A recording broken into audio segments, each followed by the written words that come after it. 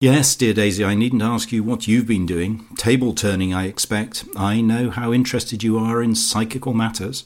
I should be too, if only I could be certain that I was not dealing with fraudulent people."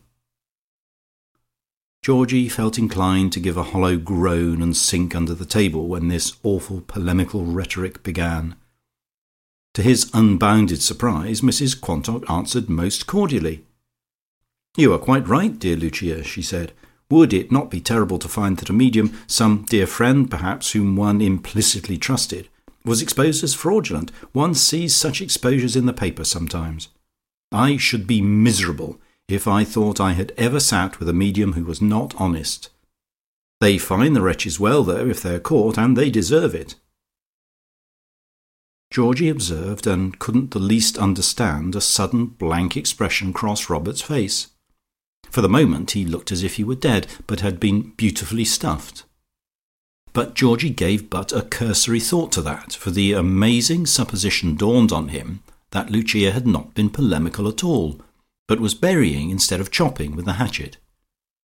It was instantly confirmed, for Lucia took her elbow off the table and turned to Robert.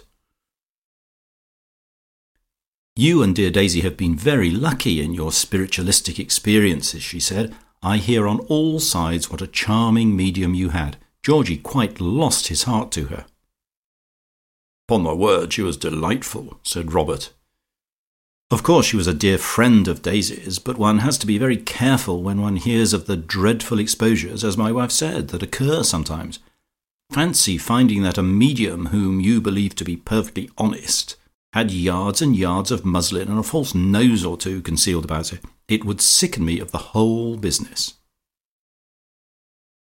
A loud pop announced that Foljambe had allowed them all some champagne at last, but Georgie hardly heard it, for, glancing up at Daisy Quantock, he observed that the same dead and stuffed look had come over her face which he had just now noticed on her husband's countenance.